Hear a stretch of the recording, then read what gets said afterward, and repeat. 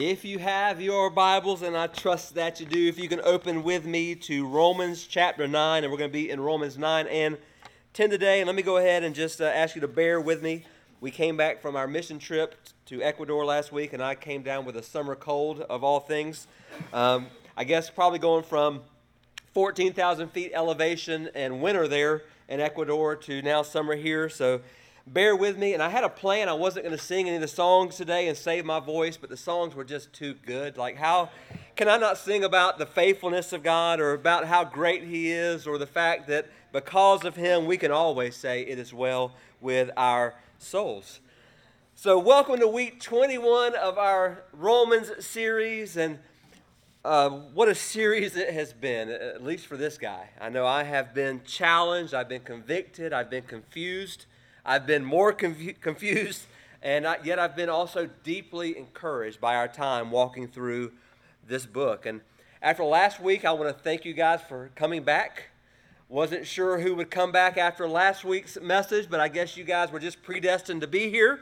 So thankful for that. And this morning we come to 8 verses that bridge chapters 9 and 10.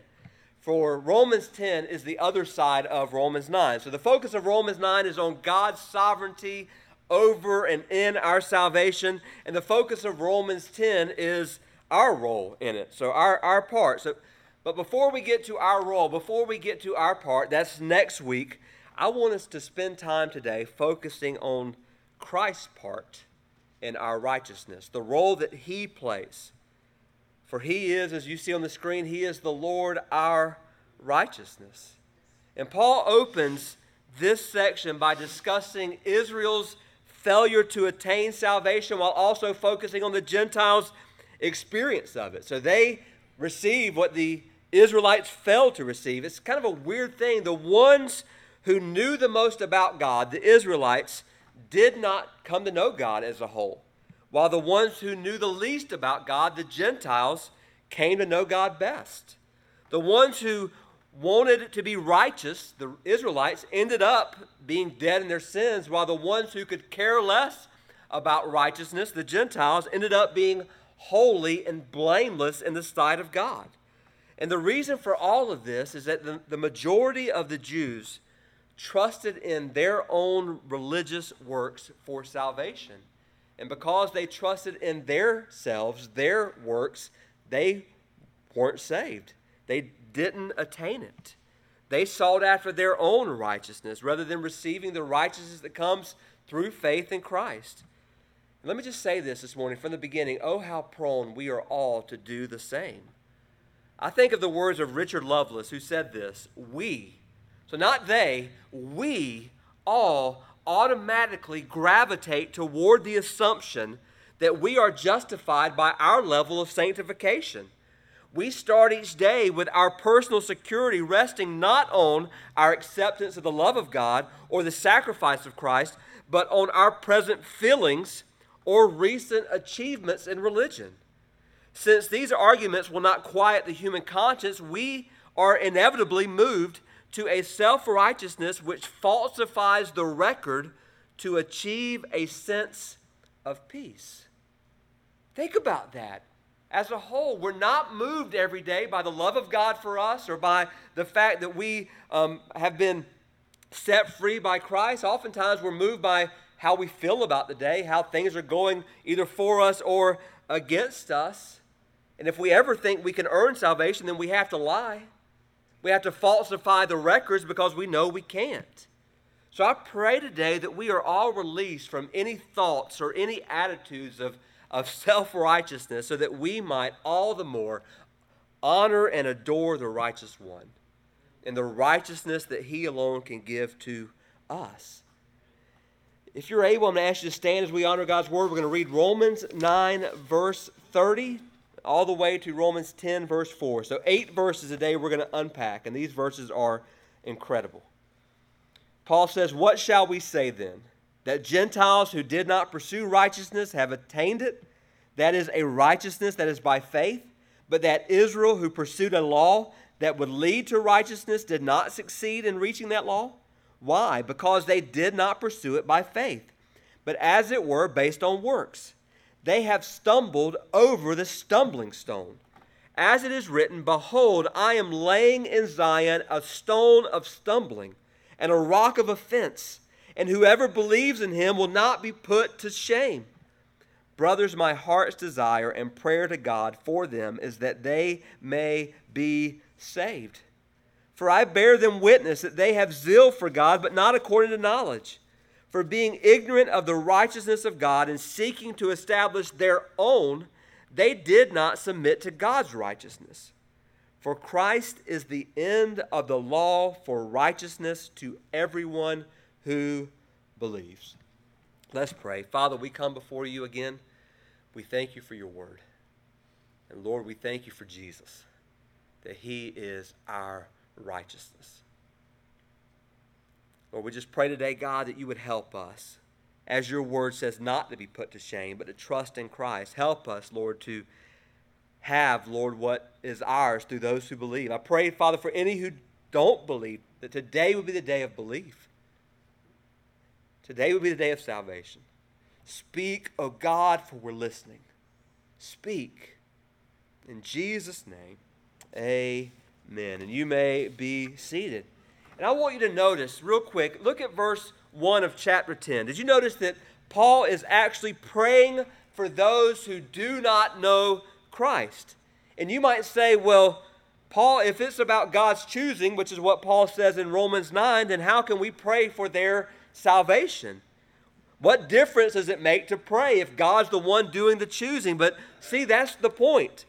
Not even Paul, after talking about God's sovereignty in our salvation, lets that truth keep him and keep us from recognizing the role that prayers play in bringing others to Jesus.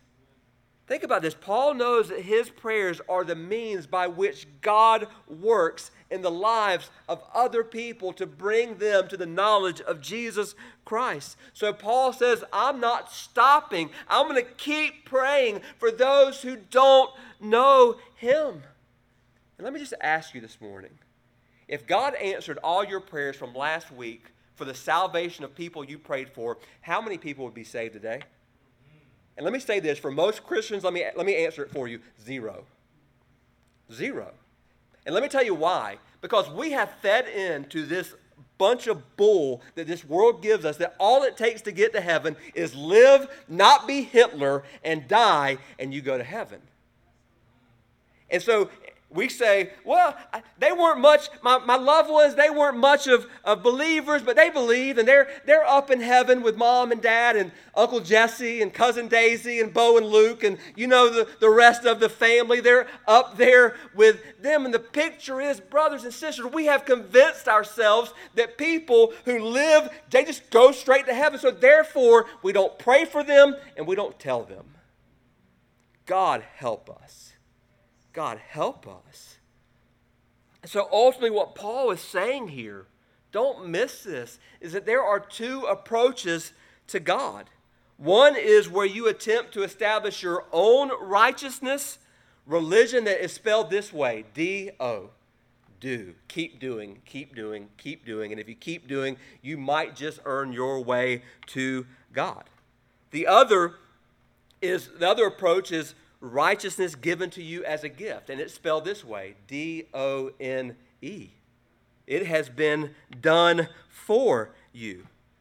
And let me just say this. If you're convinced that you can do enough to be saved, you'll never submit to the message about what Christ has done for you. Amen. You'll never. Don't let anyone tell you that all religions are the same. They may all teach us to be kind or to love people. They might teach us to tell the truth. All religions might encourage us to do good things, but the basis for doing good things is different in Christianity than every other religion.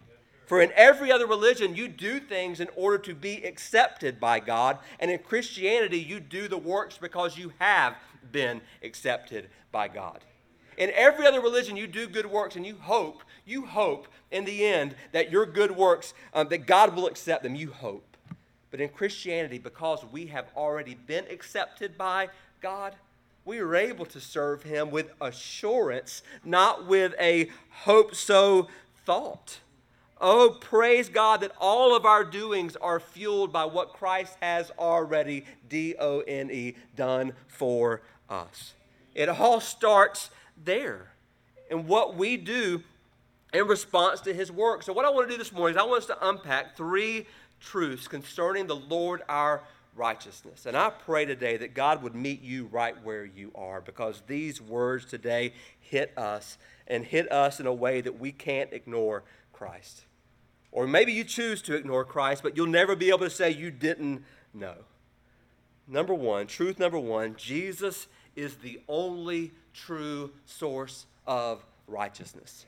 Jesus is the only true source of righteousness. So what Paul does in these 8 verses, he talks about Gentiles who could care less about God, yet through their faith they were made righteous. And yet the Israelites, the Jews who loved the law and thought they could earn salvation through the law, put their trust in the law and in their works, and they weren't righteous. They didn't get there.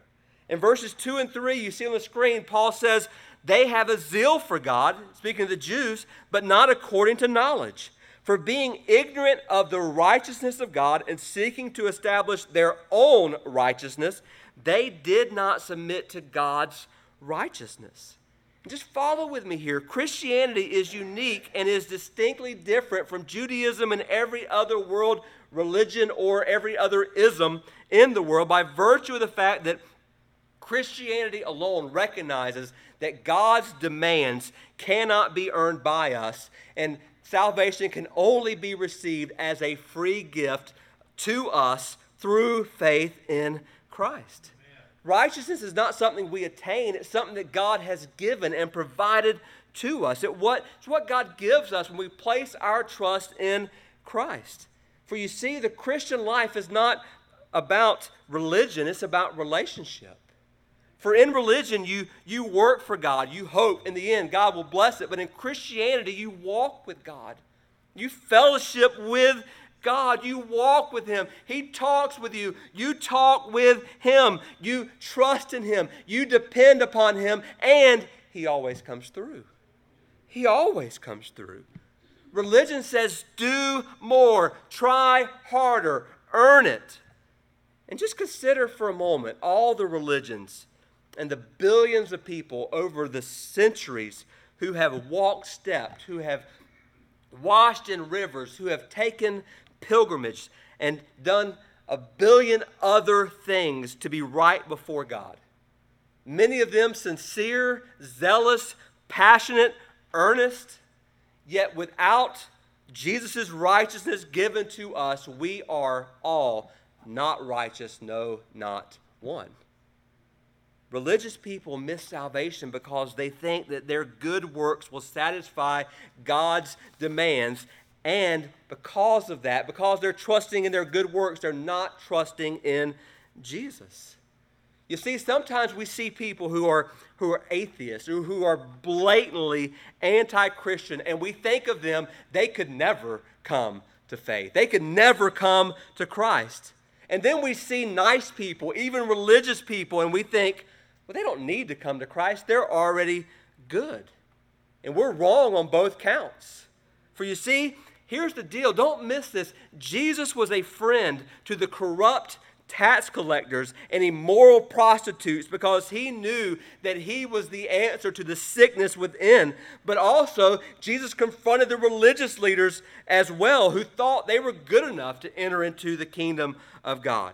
Listen, if you have religious family members, don't just assume they're saved because they're religious. Jesus went after the heart of the Pharisees as well. Pray for God to convict them just as well as you ask God to convict that sinner that you're praying for. For you see, think about this. It's not sin that makes it hard for people to believe in Jesus. Please hear that again. It's not sin that makes it hard for people to believe in Jesus because, get this, sinners loved Jesus. In the gospel, sinners loved Jesus, meaning people who were readily to admit that they were sinners, from prostitutes to Zacchaeus to Cornelius and others, loved Jesus, ran to Jesus. Self-acknowledged Self-acknowledged sinners flock to him. Think of a story I read this week of a man named Bob Harrington. In the 1960s, he was called the chaplain of Bourbon Street. For a number of years, God gave him a powerful ministry on Bourbon Street where he saw singers and gamblers and prostitutes come to Christ.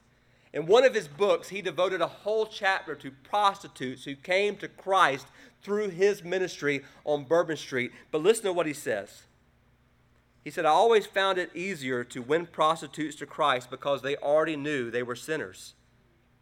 I also found much harder to win Baptist deacons because they have so much religion they don't need Jesus. And I'm not trying to pick on deacons this morning, but what I'm saying is this. Sinful people understand their sin. Religious people think they're okay. Amen. Religious people think something about their religiosity is going to win them the favor of God. It's not the way it works. For you see, it's not sin that makes it hard for us to believe. In fact, it's not even ethnicity that makes it hard for people to believe. I love the fact, you think about most religions in the world. Most religions in the world are unified around one form of ethnicity. You think about Hinduism. Think about Buddhism. Think about Islam. It's a little different, but then you think about Christianity. And Christianity all across the globe, every tribe, every tongue, every nation, every people. The Gentiles were flocking to Christ, as we said last week. And here's the deal. Praise God, they're still flocking into the kingdom of God. So if sin doesn't make it hard for someone to enter the kingdom of God, and ethnicity doesn't make it hard to enter the kingdom of God, what makes it difficult? And here's the answer. Self-righteousness. Self-righteousness. The belief that somehow you can earn your own way. It's human pride. It's what Jesus hated the most. Those who were most confident in their righteousness because of their religion. The Pharisees, again, Jesus went after them. But think about this. Do you really think you can earn your salvation? Do you really think you're good enough? There's only been one person in all of history who was good enough. His name was Jesus Christ. Do you honestly think you're on his level? Do you honestly think you can do what he did? Because in his righteousness, he demonstrated his sinless nature. He demonstrated his love for the world when he died upon the cross, and he demonstrated his power when he rose from the dead. To think you can earn your salvation is to put yourself on the level with God. And you're not there. And I'm not there. And there's another reason we miss it. Dr. Donald Gray Barnhouse sums it up this way. Men look for something big. God put Christ into this world as a low-lying stone, hid away among the tall grass of a distant Roman province. Men held their eyes too high and walked across the world, not seeing Christ as God's only answer to their problems. And they tripped over him and stumbled when they came upon him suddenly. They were offended by a scheme of salvation which brings man to nothingness, and they refuse God's way. Let me say something this morning, brothers and sisters. Maybe you're here in this room. I believe there's probably people in this room. In fact, I know there's at least one in this room that at one time or another either said to themselves, I'll never be saved. No way God will save me.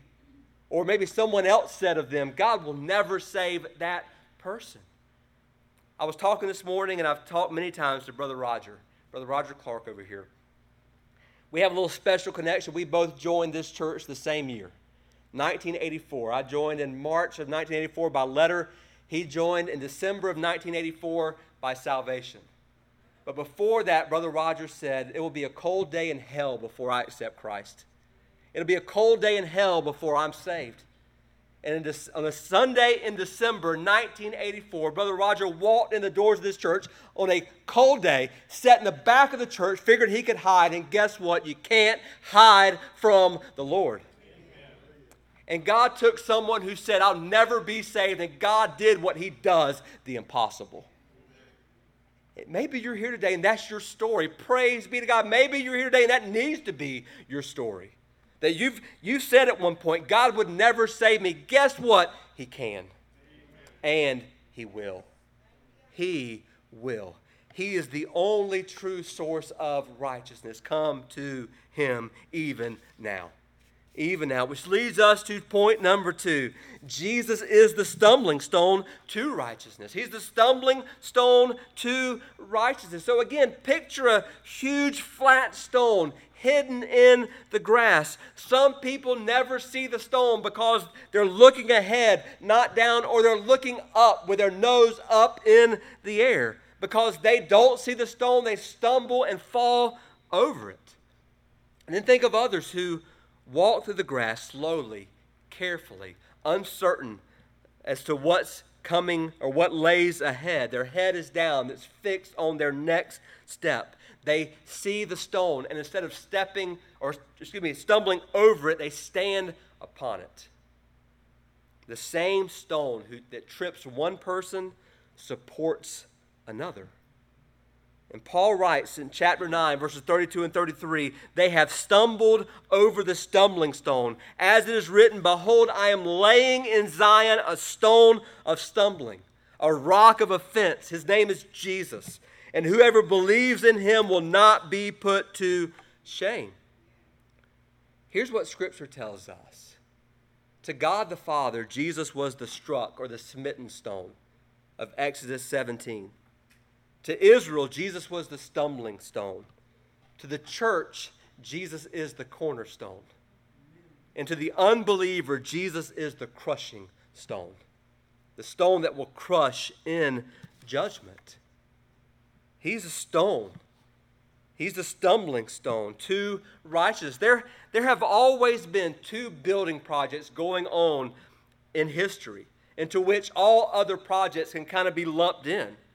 There are those projects that join with the people of Babel in building something as high as the heavens to make a name for myself. Forget God, forget what God has asked me to do. I don't want to live as if God exists. I want just to make a name for myself. I want to exalt myself. And then there are those projects that partner with God to make a name for him through exalting his Son, Jesus Christ. Let me say this morning. Jesus Christ is a cornerstone for those who place their trust in him and build their lives on and around him. If Christ is your cornerstone, he will sustain you through anything that life brings or that comes into your life. He will sustain you. Christ is a cornerstone, but he is also a stumbling stone for any who reject him, for any who will not put their trust in him. He's a stumbling stone for any who think they can earn salvation. And think about this. Just ask yourself this question. If you can earn your salvation, if man can earn their salvation, then why did Jesus come? If we could earn our salvation, then he didn't need to come. He didn't need to live a perfect life. He didn't need to die on the cross if we could earn our salvation. But because we can't, he had to come. He had to. In fact, think about this. If you decide that your goodness is enough to earn salvation, then Christ stands in your way because his goodness is better than yours. But if you pursue the righteousness of God through faith in him, you will encounter something you can never find on your own. 2,000 years have come and 2,000 years have gone, and people are still stumbling over Jesus. If you believe on this stone, you can't lose. And if you reject this stone, you can't win. You cannot win. And just think about this. Human unbelief. Maybe you're here today and you say, well, I don't care about all this. Your unbelief will not frustrate the plans of God at all. Your unbelief won't frustrate the purposes of God. If God plans to make Jesus the chief cornerstone, then humans can betray him, can desert him, can deny him, can mock him, strike him, spit on him, hit him with rods, crown him with thorns, strip him, crucify him, bury him, but they cannot stop him from being what God purposed him to be, which is the cornerstone for those who believe. Amen. Unbelief can't stop what God has purposed. Oh, be to God that we would come to see the stone. Not stumble over the stone, but to step upon the stone, to build our lives upon that stone. C.S. Lewis once said this: we all serve God inevitably, but it makes a great difference whether you serve him like Judas or you serve him like John. Makes a great difference whether you serve Jesus like Judas did or whether you serve him like John did. You might be saying to yourself today, how can I know? How can I know I'm saved? I read a verse this week that struck me because I never had given it much thought. But it's 1 Corinthians chapter 16. If you want to turn there just so you know I'm not making this up. 1 Corinthians 16, Paul writes in verse 22. Just hear this. If anyone has no love for the Lord, let him be accursed. Wow. What did Paul just say? If you don't love Jesus, then you're cursed. So the question is this: do you love Jesus? Do you love him? Do you love him? Do you love him with all your heart, with all your mind, with all your soul? Do you love him, or do you love yourself more? If you love yourself more, you'll never know him. But if you love him, you'll know him and all that he has for you. Jesus is the stumbling stone to righteousness, which leads us lastly to this: Jesus is the end of the law for righteousness. Jesus is the end of the law for righteousness. Look at chapter 10, verse 4. For Jesus is the end of the law for righteousness to everyone who believes. To everyone who believes. The text says that Christ is the end of the law. What does that mean? There has been so much debate about what that word end means. It could mean a bunch of different things, but here's the deal. Here's what I believe. If the law of Moses is a road, that road is designated to take you somewhere. And that road ends at Jesus. The law of Moses is taking you somewhere, and it leads you, takes you right to Jesus. You see, Jesus didn't come to get rid of the law. He came to fulfill the law. The law shows us how holy God is. The law shows us how sinful we are. The law shows us how much we need Jesus. And the law shows us how much he has done for us. That's what the law shows us. Christ is the end of the law, meaning that he gives perfect righteousness, something that the law never can give. For you see, the law can't change your heart, but Jesus can. He can change your heart. He can change your life. Therefore, instead of focusing on the temple, we focus on Christ. Instead of focusing on Moses, Christ. Instead of Aaron, Christ. Instead of the law, Jesus. Instead of ceremonies, Jesus. Instead of focusing on a localized worship in a building, we focus on Jesus. And after we've received his righteousness, we no longer need to look for another righteousness, for he is our righteousness. He has become for us the righteousness of God. And this produces in us a different spirit. Pastor Tony Evans has a great illustration for this. And he says, and I quote, "I don't understand when people are given a choice between unsweet tea and sweet tea, and they choose unsweet tea only to add sugar to it. Because have you ever tried to stir sugar into iced tea? You put in what you think is a proper amount, and you stir and you stir and you taste, and it's bitter. So you keep adding, and you keep stirring, and you keep stirring, and you have these little particles floating around, but it's nearly impossible to get it sweet enough. And you end up with a full centimeter of sugar at the bottom and still not sweet tea." And he says this: that's like trying to sweeten your spirit through the law. And what he says is this: many are trying to make it to God's heaven by stirring up their own righteousness.